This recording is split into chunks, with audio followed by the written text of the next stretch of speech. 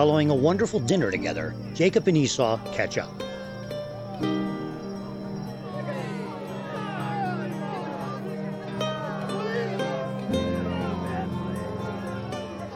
I can't believe Mother is dead. She was old. And Father?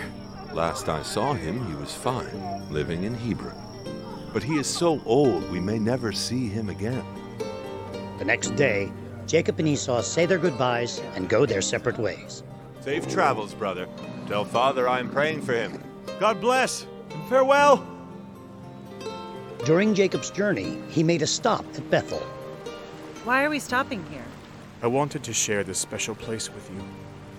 This rock is where the angels of heaven appeared and where God gave me his word to watch over me. He has blessed me with more than I am worthy of. God has truly blessed our family, Jacob. I pray that he continues to protect our boy Joseph and also our new baby when it comes. One night near Bethlehem, Rachel gave birth to a baby boy. Tragically, Rachel died during childbirth. No! It can't be true! My Rachel. I will call you Benjamin, and my boys will be a constant reminder of my cherished wife. Jacob buried Rachel. With deep sadness in his heart, Jacob began his travels once again. As he continued through the desert, he would think about his wife and parents often. Oh, how I miss you, Rachel. I only hope I can make it to my father before he passes away.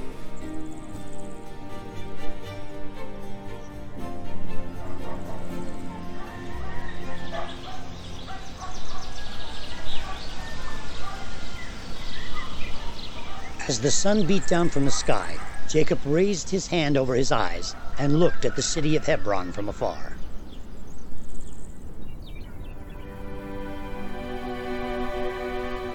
Little Joseph asked if this is where his grandfather lives.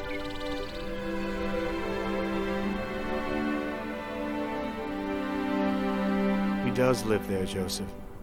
Grandfather Isaac is very old, but I pray that God has watched over him.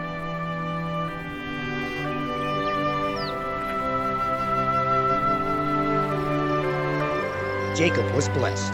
His father was still alive. He quickly ran and knelt before him. Father, it's your son Jacob. I'm here with you once again. Thanks be to God you are still alive. Jacob, my boy, you've come at last. Tell me, has God blessed you with many children as he promised?